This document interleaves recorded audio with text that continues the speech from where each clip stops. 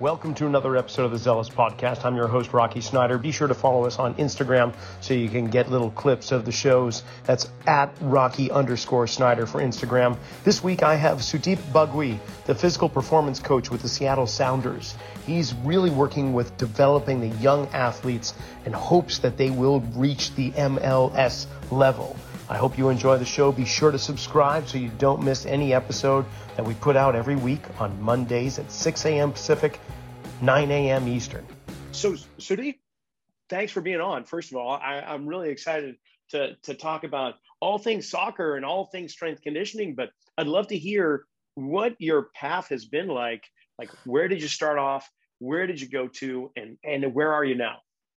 Yeah. So it's been kind of a winding-ish path over the past few years. The first thing I would say is anything that I am right now is a direct result of the input and sort of the work that my mentors have put into me. So like I wouldn't be anything without them.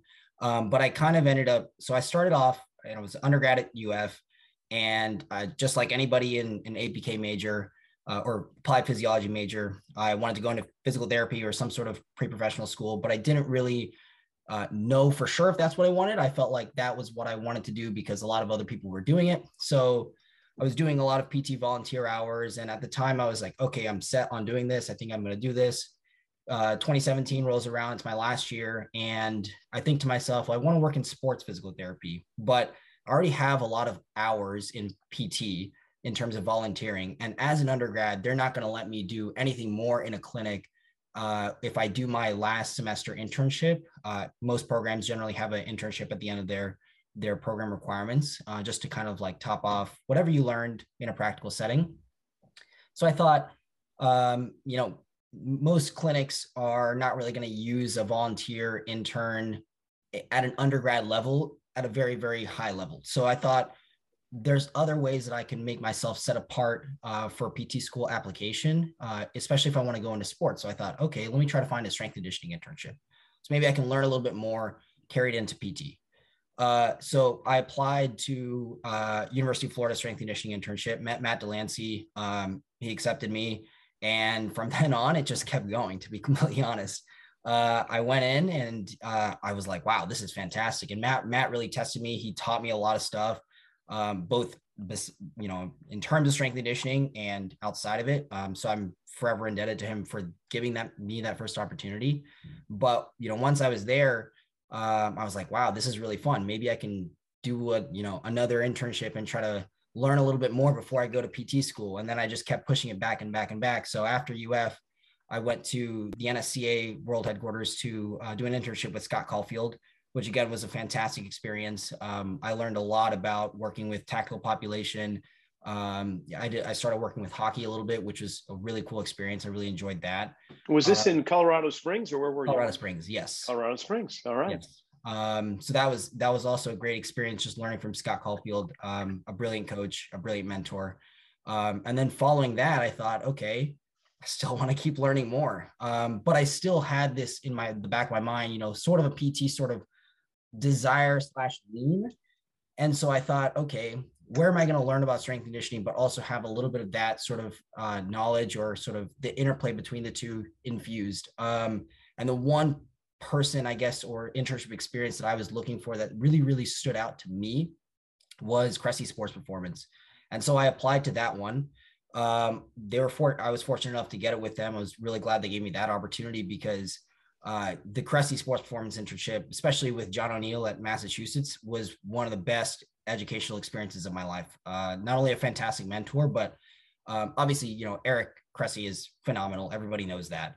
But I think one thing that is really underrated about him and that people don't really get about him is that he also hires brilliant coaches. And so I learned so much from the coaches that I was with when I was at Cressy Sports Performance.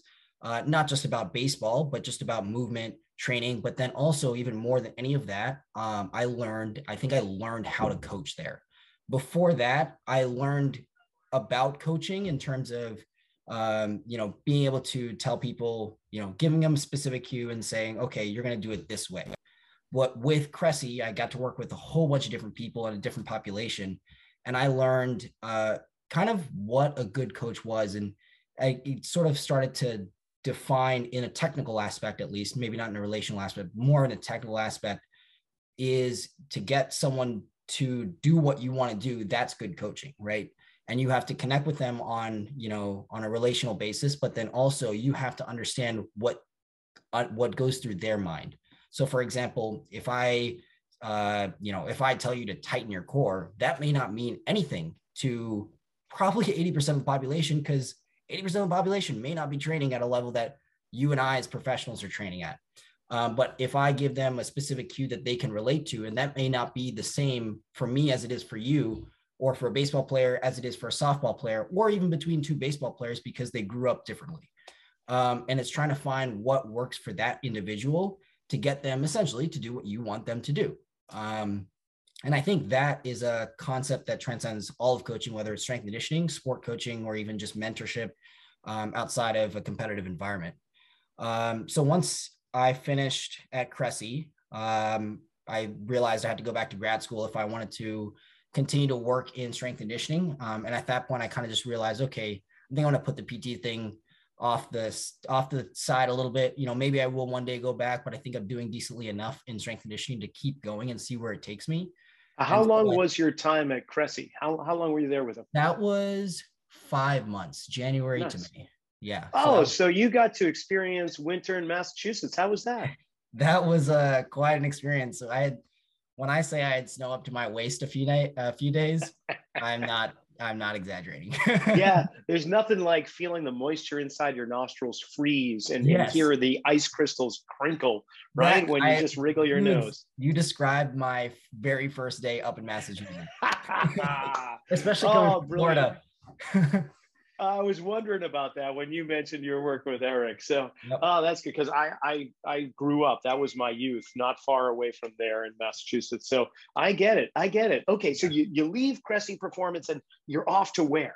So I left Cressy and I realized I need a master's degree if I want to work in college or professional sports, which it ended up being what I wanted to do. So I was like, okay, I need a master's degree. And to be quite frank, I had a few GA opportunities, but to be quite frank, the reason I went back to University of Florida is this was the cheapest location.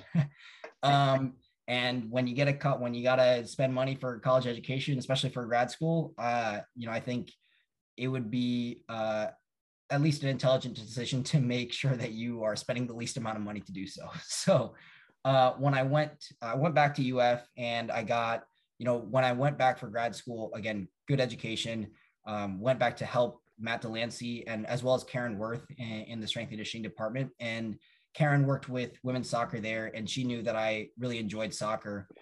So I asked her if I could, really concentrate a lot of my efforts to help them with soccer. And fortunately enough, the summer after I returned, so summer, semester, and then another summer. So the second summer, University of Florida started using a GPS system. And at the time, they didn't really, not that anybody hadn't used a GPS system before, but they didn't have someone dedicated to using that. And again, not that I was an expert at it, because at the time I wasn't, still don't consider myself, but I know a little bit more now than I did back then. I had done a little bit of research just on my own, just to learn a little bit about how other people were using GPS, workload management. I had gone to Tim Gabbett's Q Chronic workload management workshop, and I met Tim, kind of talked to him about it. I had also gone literally that summer to the Seattle Sounders Sports Science Conference. I had known Sean Muldoon for a little bit. And so, I asked him if I could go, and he gave me an invitation. So that was a good experience, just to learn from other people in MLS, but then also college soccer, how they use it. So when I came back, I was like, hey, can I help you, work with this and really kind of just make this sort of a project. So, early on, Karen gave me a lot of leeway in how I did that. She fully trusted me, which was really, I really appreciate that. And then, I started to build the trust with the coaches a little bit more. The one thing I learned about workload management, the interesting thing is when you have good coaches, they kind of already know how to do this intuitively. And so I would look at the data, and early on, you don't necessarily want to change a lot of things because you don't really know what to change. So I didn't. I just collected the information, looked at it, And then I tried to see if there was some sort of logical progression. And the coaches actually, for the most part, did a really, really good job. And I thought, there really isn't much we can change. We can talk about different things, small nuances here and there. Maybe a certain player is feeling a certain thing and we can change something for her.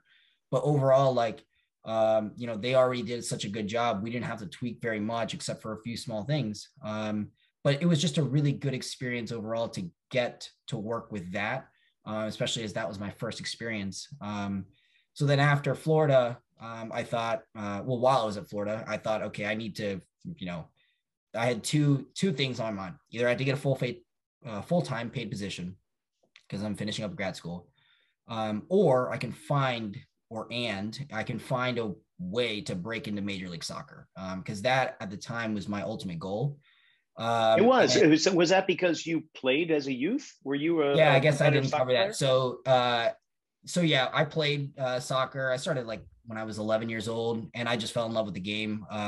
I honestly actually hated the sport before the age of 11 because my dad would make me play, and I never wanted to do anything my dad wanted me to do as a rebellious youth. But one day I was sitting, or my dad actually was sitting and watching the World Cup in 2006, and I was super patriotic as a little kid. So he was watching the USA match. I was like, oh, great. Let me watch the USA match. And so I just fell in love with the game after that and literally probably played every single day from the age of 11 to the age of 18. So I really enjoy the sport. And that's kind of how I ended up, falling into the sport. Never really played, at a higher level besides high school sort of adult league, but it was still just a huge passion of mine. I'm still a huge fan of the sport. Obviously I work for a soccer club now, but yeah. After sort of grad school, I was like, okay, what are my options? It's really hard when you're in professional sports to break into that league unless you know somebody. And so I thought I have to find a way to know somebody because you have to have high quality in terms of the work that you do. But if nobody knows about that work, then there's no way you're going to get that opportunity. And fortunately enough, I think it was in October of that year, 2019, that there was this fellowship that came up with Sporting Kansas City. And I decided, okay, I'll apply to that. It's still kind of a internship / fellowship experience, but at least it breaks me in with a club. Again, had my interview with Joey Hardy and Mike Steidel. And again, that went really well. And again, they gave me the opportunity to come in and help their club. And that was a great experience. So my role there was basically to help everybody. So primarily I helped the academy strength coach and the second team strength coach. So I basically worked with anybody from the U12s all the way up to the second division professional soccer team on any given day. And again, it was just a great experience to understand how MLS organizations work, how the performance coach does his job and works with the sport coach in planning practices, and then how we can fit in sort of ways to develop the athletes as athletes themselves while still also keeping the focus on the bigger picture is that they're trying to either get a college soccer scholarship or make it professionally. After that, obviously COVID hit 2020. And so that kind of shut everything down. So I, again, started looking for a full-time position, had a few different opportunities, but then Army provided me an opportunity to work with women's soccer. So I thought, okay, this is a decent opportunity, partially because I had a few opportunities at some normal schools, different SEC schools, but I thought, Army is different. It's got this sort of aspect. Yeah, I'm still working with soccer, but I also have to account for some other things. After doing a little bit of research, I kind of learned about some of the things that the athletes do at Army, as well as just any normal cadet does at Army. And so, you also had your background of tactical strength conditioning a little bit with the NSCA headquarters there. So that makes complete sense. I'm just curious though, how did you find out about West Point? Was there some job board or how do you? Yeah, as you may know, and as I'm sure some of your listeners know, if they're applying to jobs in strength conditioning, you kind of have to apply to a lot of different things, especially on your first time try. To get it. So frankly, I saw it on the CSCCA job board. And I was like, all right, well, full-time position, it says sports science. So I'm imagining it has something to do with either soccer or basketball, one of the sports, at least that uses that stuff in college athletics more strongly. So I applied. They told me it was a soccer job. So I was like, all right, let's keep going. So I kept going and going and going. And again, Scott Swanson provided me an opportunity to work with his athletes. And I was like, great, this is fantastic. So that was how I ended up full-time at West Point. And then that, to be honest, that was one of the biggest learning experiences in my life in terms of having sort of my ideas of one, load management, but then also strength conditioning kind of changed a little bit. How so? What do you mean? It was a situation where I guess a good practical example is this. So I went in there saying, okay, there's certain ways to do things based on a lot of the experiences that I have, as well as the advice that I was given to by my mentors and things that I'd seen work, as well as a lot of stuff based on research, right? And I went in. So an example would be, let's say someone is experiencing extension-based low back pain. It's a common issue in, tactical populations. It's a common issue in different sports, whatever. So I had a few athletes that were experiencing, a good number actually. When I came in, they were telling me they were experiencing low back pain. And it always happened when they extended their low back. I was like, okay, let's do, instead of a back squat that'll load your spine, let's do a trap bar deadlift. And I thought also to myself, well, trap bar deadlift is in the ACFT, so this is great experience for them. That was actually a terrible decision. So the way I teach trap bar deadlift is I teach it sort of in a vertical pattern as a squat. Not necessarily to say that a hinge pattern is, or a dominant hinge pattern is wrong. It's just, if I was to apply that, if I was to prescribe a hinge type of trap bar deadlift, I might as well give them a barbell RDL. It's basically the same movement. I'm just using a different implement. So the reason I teach it as a vertical sort of squat type pattern is to limit the range of motion a little bit. So if they have limitations in range of motion that they can't reach in a back squat, I can still, get sort of a vertical force production pattern while, staying out of ranges of motion that may be troublesome for some people. Okay, so let's try that. Terrible idea, as I said, because a lot of these athletes had been predisposed to sort of an extension-based pattern, no matter what movement they did. So I was like, okay, well, let me try to coach them out of it. And I used every trick in the book, every trick that I learned that I just said, I learned at Cressy, I learned it with Matt Delancey, with his corrective exercise stuff, everything. Nothing worked. Still back pain. Okay. So what am I going to do? Well, some of these athletes are asking me to back squat. What if I just give them a back squat? All right. So I gave them a back squat. No pain whatsoever. And I was like, wow, this is very fascinating. Some people that I thought, after years of experience, research, mentorship, that would be terrible candidates for back squatting, extreme extensor-based low back pain, just all these other issues. Actually, they were great candidates for back squatting. And so I thought, wow, that's, this is a situation where, I may leave West Point and, what I had learned previously may go completely back into effect.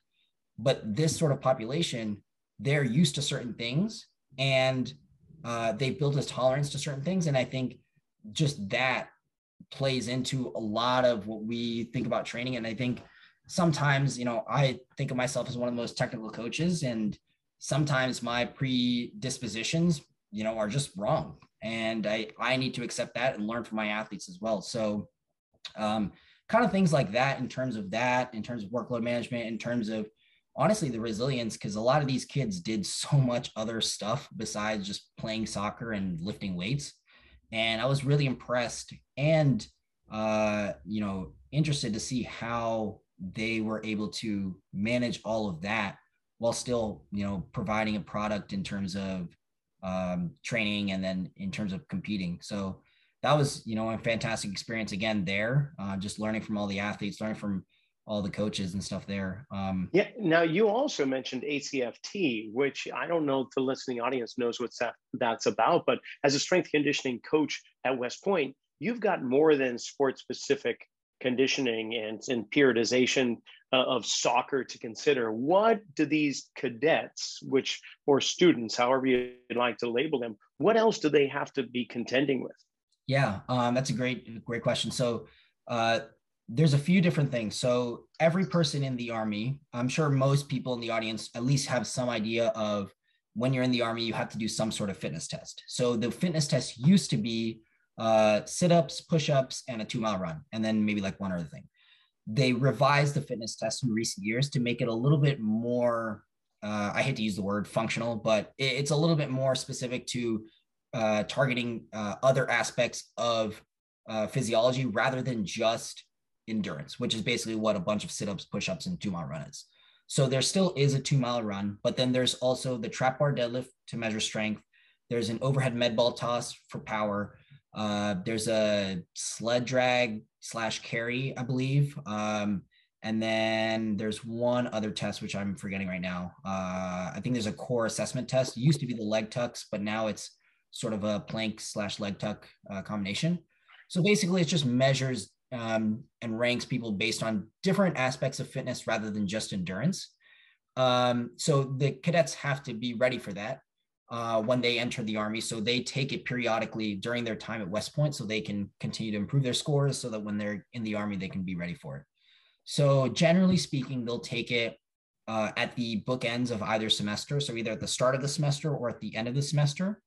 And with an athlete, if an NCAA athlete, it kind of depends on when their championship season is. So certain teams may choose to just do it at the beginning of their season, so they don't have to worry about it at the end of the season. Or they may just do it at the end of their championship season. So they have a few weeks to prepare after they finish their conference tournament, and then just go into it, complete it. Then they have their non-championship season. So it kind of just depends on the team, but generally it's 1 to 3 times a year. So how did that affect you with your program design for these soccer athletes that had to go and do something else? I mean, because typically you are training for specificity of events, and now you've got 2 that aren't necessarily similar. For sure. So to me, well, kind of going back on terms of the specificity, I am training in terms of specificity, but at the same time, I'm not. In terms of the way I think of training and development, especially for younger athletes, I think at times we overuse the word specificity. Anything that I do in training, if I'm not using a soccer ball, and if I'm not playing 11v11 soccer, it's not really specific to what I'm trying to get on the field. And I think in training in general, specificity is not necessarily overused, but like people dive a little bit too deeply in the sense of that everything has to be specific to training, because if you really think about training, you don't want to be specific. Anything, whether it's sport practice or strength conditioning practice, anything we do is non-specific to the actual game, unless you are playing the actual game. So an example would be, let's say a soccer coach wants to prepare his team for a match on Saturday. At some point in the week, there's going to be some sort of small-sided game. Now, if you really think about a small-sided game, it isn't specific to 11v11 soccer. 3v3 soccer is nothing like 11v11. The physical requirements are different. The technical requirements are different. It's a completely different game. However, you get certain parts of 11v11 in 3v3 to elicit a certain effect. So the certain effect is maybe physically I'm trying to get a little bit more muscular power, muscular endurance, changes of direction, acceleration, deceleration, whatever. The technical effects, maybe now I'm trying to help the athlete improve their ability in 1v1.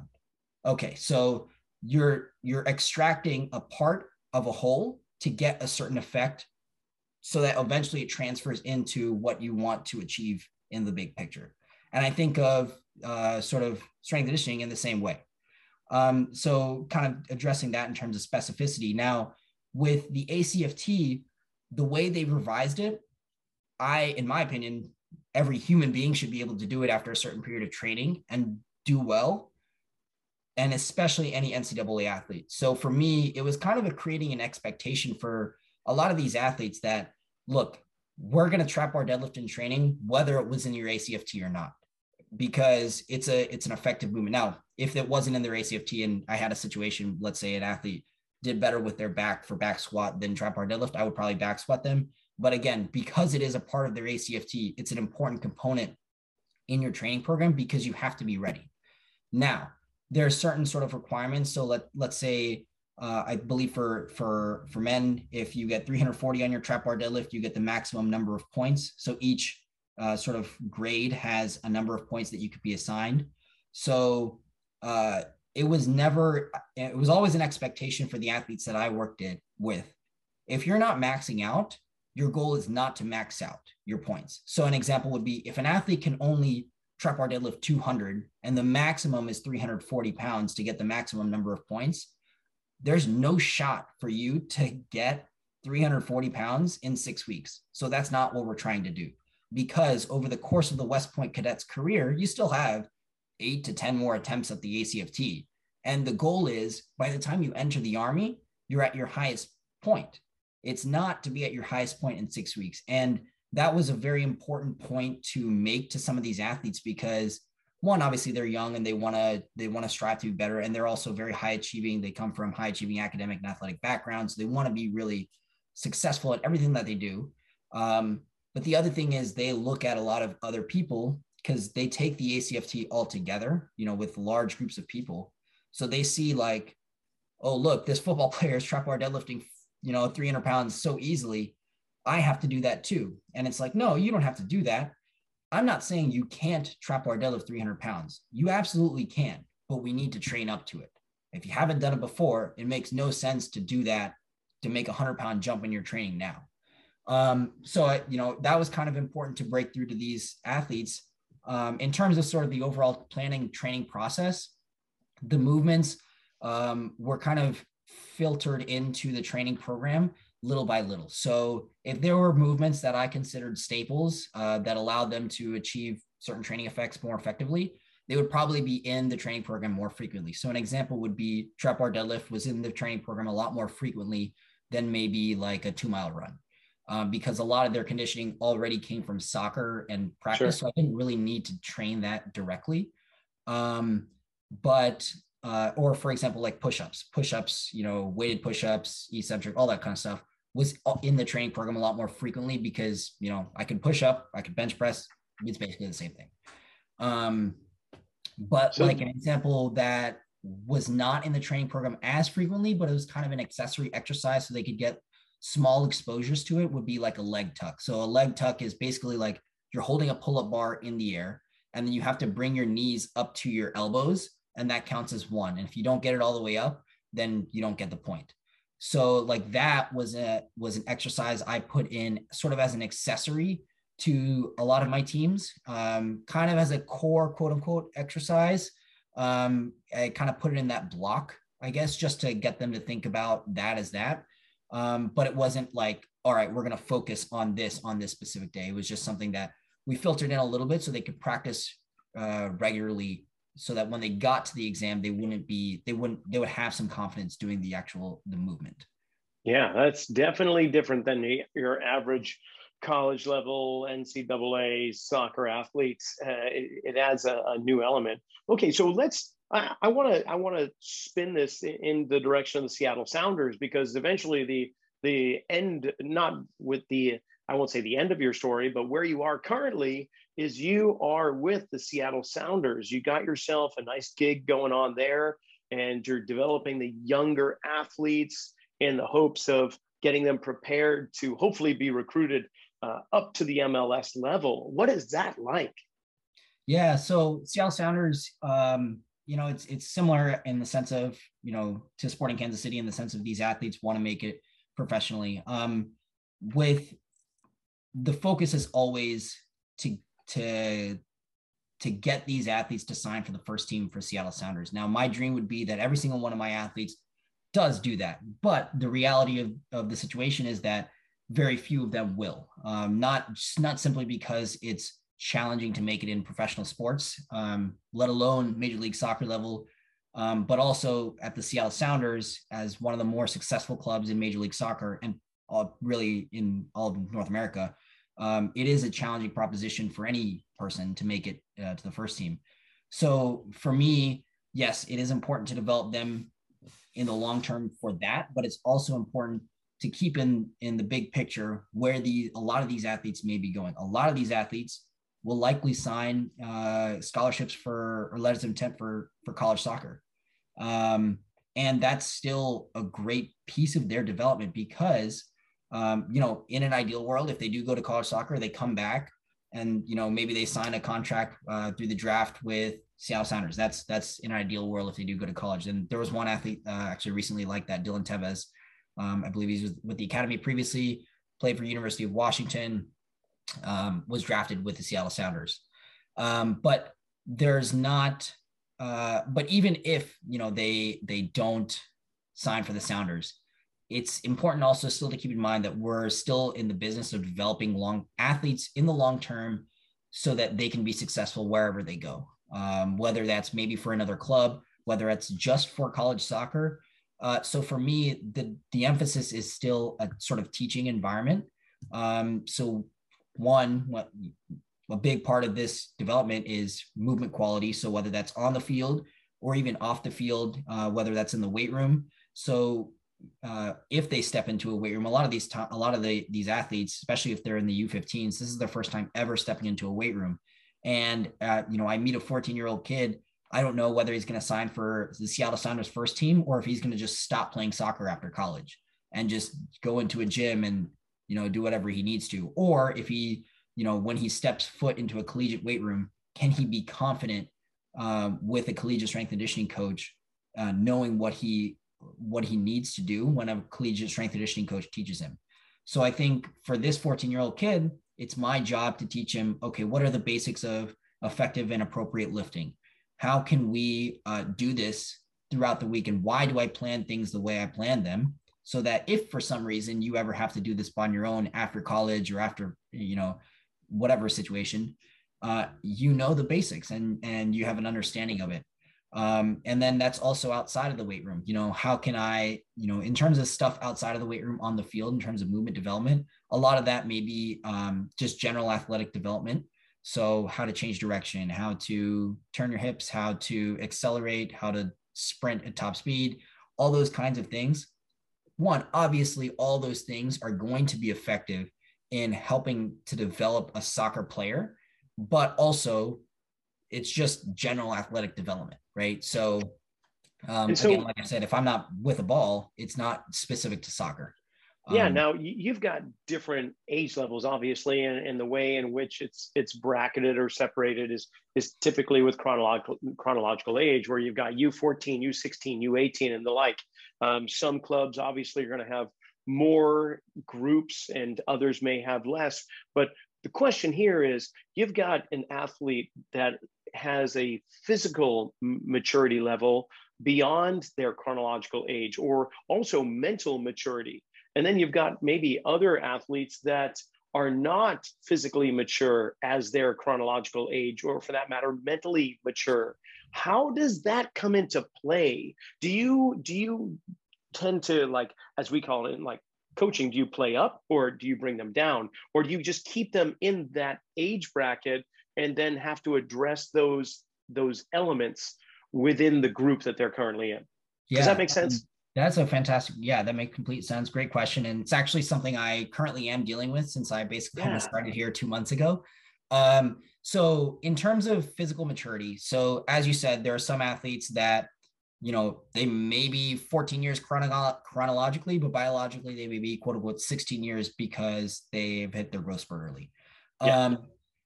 In those situations, so as I'm starting out, this first 2 months, for me, it's just establishing a standard for everything that we do. Now, like I said, you can individualize certain things for certain people, as I did, at previous organizations. So, maybe at West Point, we may have had 5 different lifts for one team going on at the same time. But that's only because the first 4-ish months I had established, okay, these are the main emphasis points when we're squatting, when we're lunging, when we're doing a push-up, when we're sprinting. And it may look different for different people, but these are the small things to think about when you do them.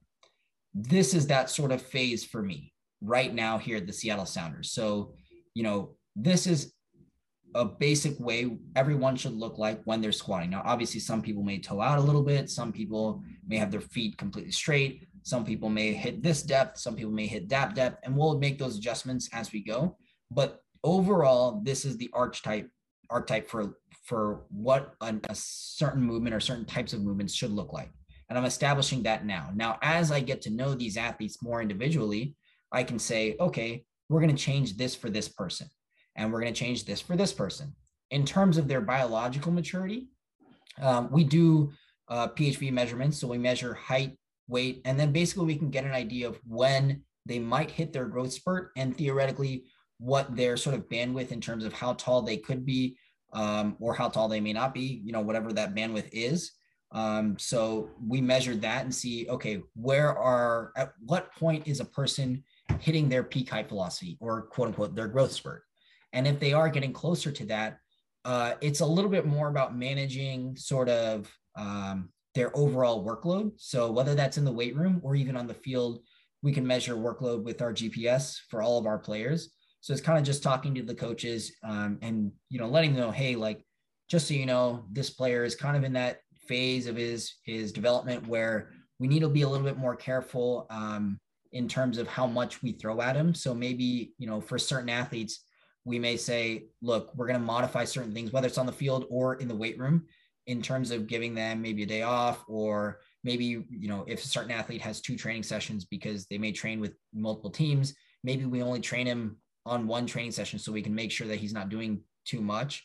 And so kind of, taking it player by player and sort of month by month and saying, okay, this is what we need to do for this player so they can maximize the development in the long term.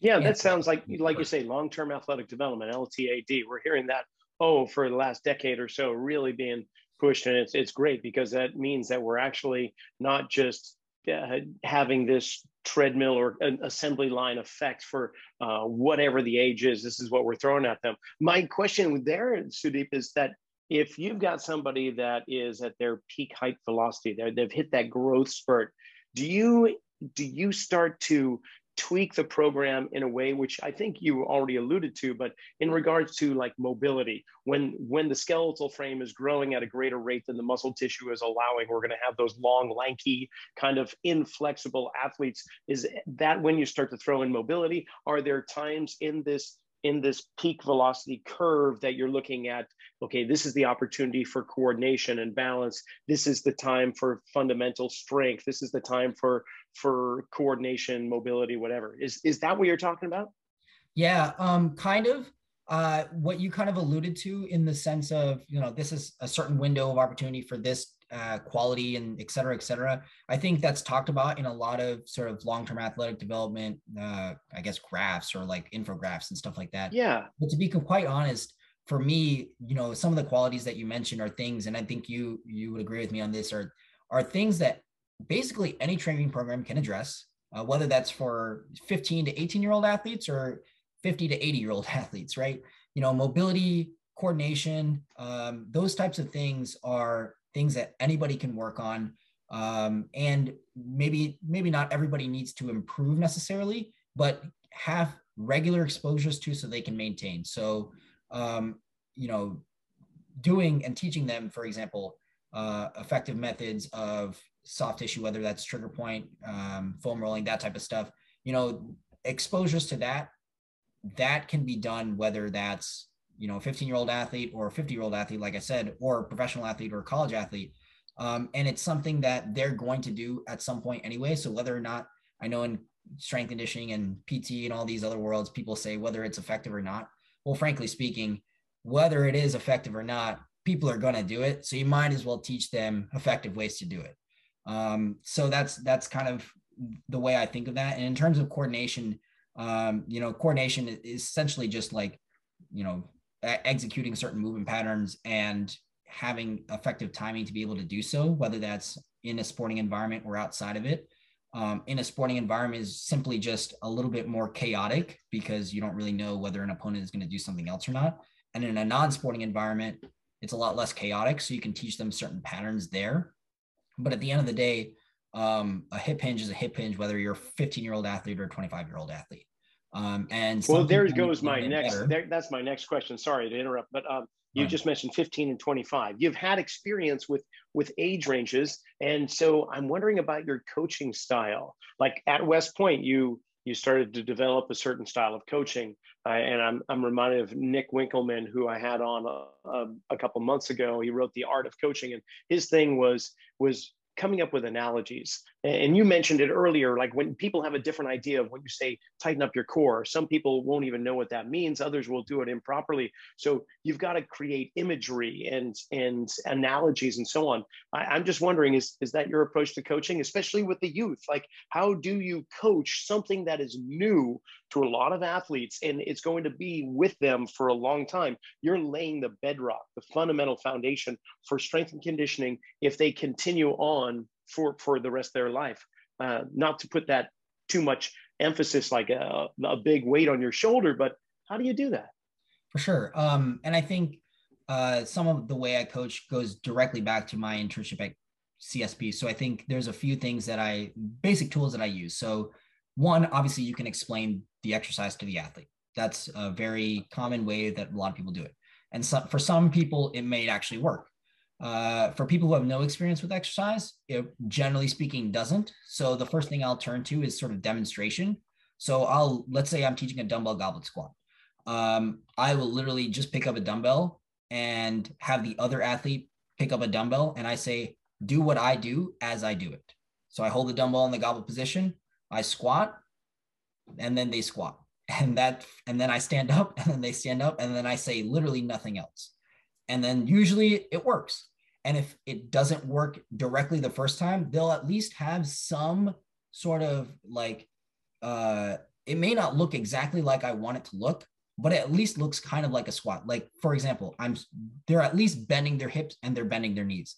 Now, whether they're bending their hips and their knees more or less is, up for whether it's debate or whether it's, they should or shouldn't do one more than the other. So let's just say they're doing the squat and they bend their hips too much.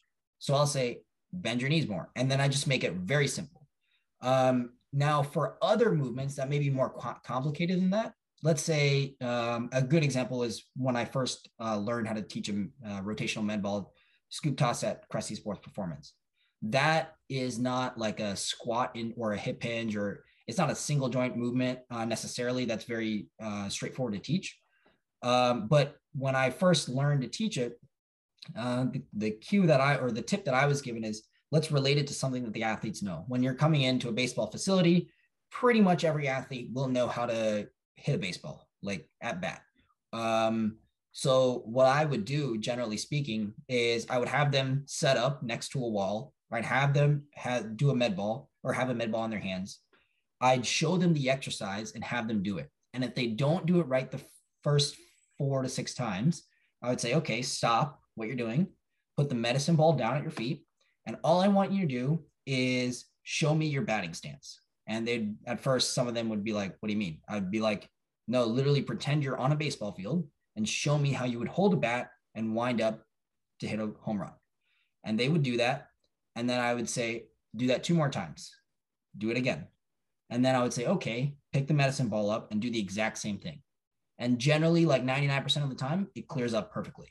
And if there's the 1% of the time that it doesn't, then we have to find other ways, whether that's using external cues, using the environment to, for example, I could say, hips face the wall completely, or pretend there's headlights on the front of your hips, that type of thing. And those must face the wall. But generally speaking, just relating something to what an athlete already knows, or maybe not even knows, but can picture in their mind using their imagination, that has worked out very, very well. Whether that's, in previous settings with collegiate athletes, with younger athletes here. I think the biggest thing, sometimes analogies are great, but sometimes athletes, if you're just throwing a bunch of words at them, it's the same thing as explaining an exercise very technically, even if it's an analogy, because the one thing to think about is, again, these are 14, 15-year-old athletes that are in a weight room for the first time or the first few times. And frankly speaking, they're just scared because they don't really know what's going on, because this is not an environment that they are comfortable in. And so to get them to be comfortable, you have to provide them the least amount of stimulus so they can slowly grade up how comfortable they can become. So sometimes I am going to provide a very basic single joint cue, bend your knees, because that's 3 words and that's all they have to think about. They don't have to think about belt buckle up to nose or, tightening the core or, vertical force production. All those are huge words for a 14 to 15-year-old athlete when all they want to do is get home and, relax after a long day of training in a professional soccer environment. So, sometimes you just need to keep it as simple as possible and not complicated for some of these athletes. Okay, these are great. I love this conversation. I really appreciate all of the things that you've offered to myself as well as the listening audience. I'll say it over and over again. This is a very selfish project on my part with this podcast because I learn so much from the guests that I have on, and this is no exception. So, but I'm curious, Sudeep, when it comes to your goal, I'm not talking like your end goal, but the direction that you're going. Obviously you're following your heart, you're following your passion from the years that you at 11 years old watching the World Cup, and here you are working for the Seattle Sounders. And where do you want to go with this? And now, granted, I know you've only been there for a couple of months, and I'm not if Brandon Moran, who's the head strength conditioning performance director at the Sounders, is listening to this, I'm not trying to get you to have his job, but if that happens, where do you want to go? What are your big, hairy, audacious goals with your career?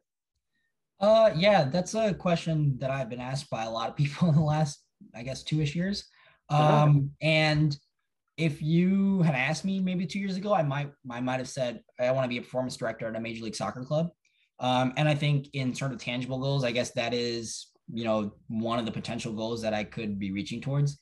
But again, to be quite frank with this, I don't really know. And I think not knowing what I want to do and just focusing on the next step, it has been the best decision for me in terms of where I've ended up.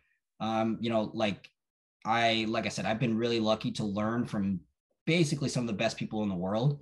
And that was my original goal. I remember when I was in high school, I was a decent soccer player. I was one of the better players in the county. I wasn't great in terms of the overall scope of soccer in the United States, but I was good in my area. And so I wanted to play college soccer. And I remember one day, our high school team wasn't the best. Love the guys, but they weren't the greatest team.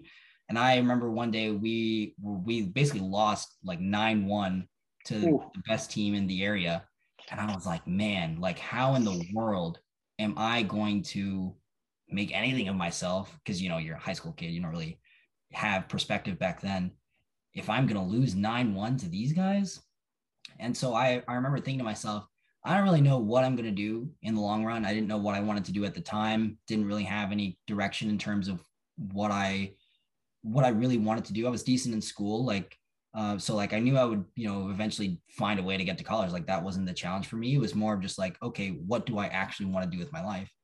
And I thought, I don't really know what I want to do, but I do know this is whatever I do, I want to surround myself with the best people in the world. And I'll say that I think that goal has been achieved.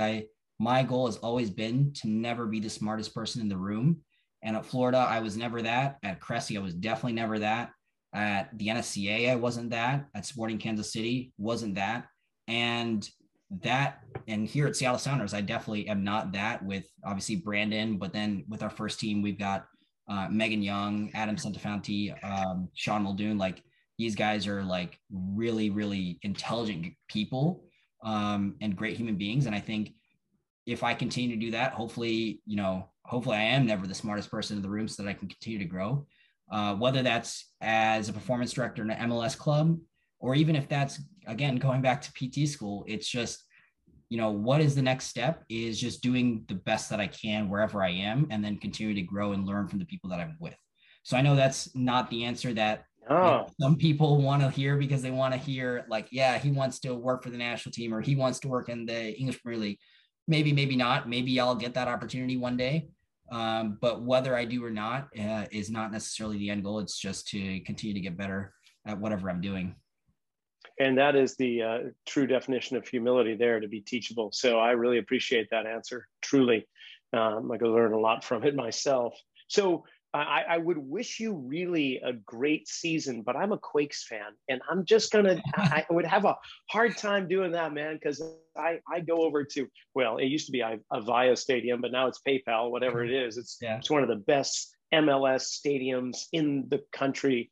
And we have a great time over there. But I'll try and rise above. I'm going to wish you a really good season, and I really appreciate your time. Are you an Instagram person? Do you have followers?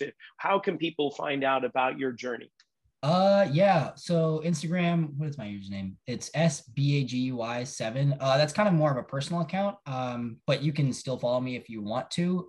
Generally, in terms of content, I just repost a lot smarter people than I am on my story. So if you want access to smart tips from Eric Cressy and all these other people, you can always go through my story account. But yeah, that's probably the best way to reach out. Yeah. Right on. Well, I really appreciate your time today, and can't thank you enough. For sure. It was great talking to you. Well, that's another episode of the Zealous Podcast. Thanks for listening. I just want to thank Sudeep for coming on, and man, for a young professional, he sure is an eloquent speaker. And even though he's being humble, he sure knows his stuff. Be sure to follow us on Instagram again, @Rocky_Snyder. Subscribe, tell some friends. That keeps on growing, and it's for listeners like you that keep spreading the word. So thank you, and we'll see you next week.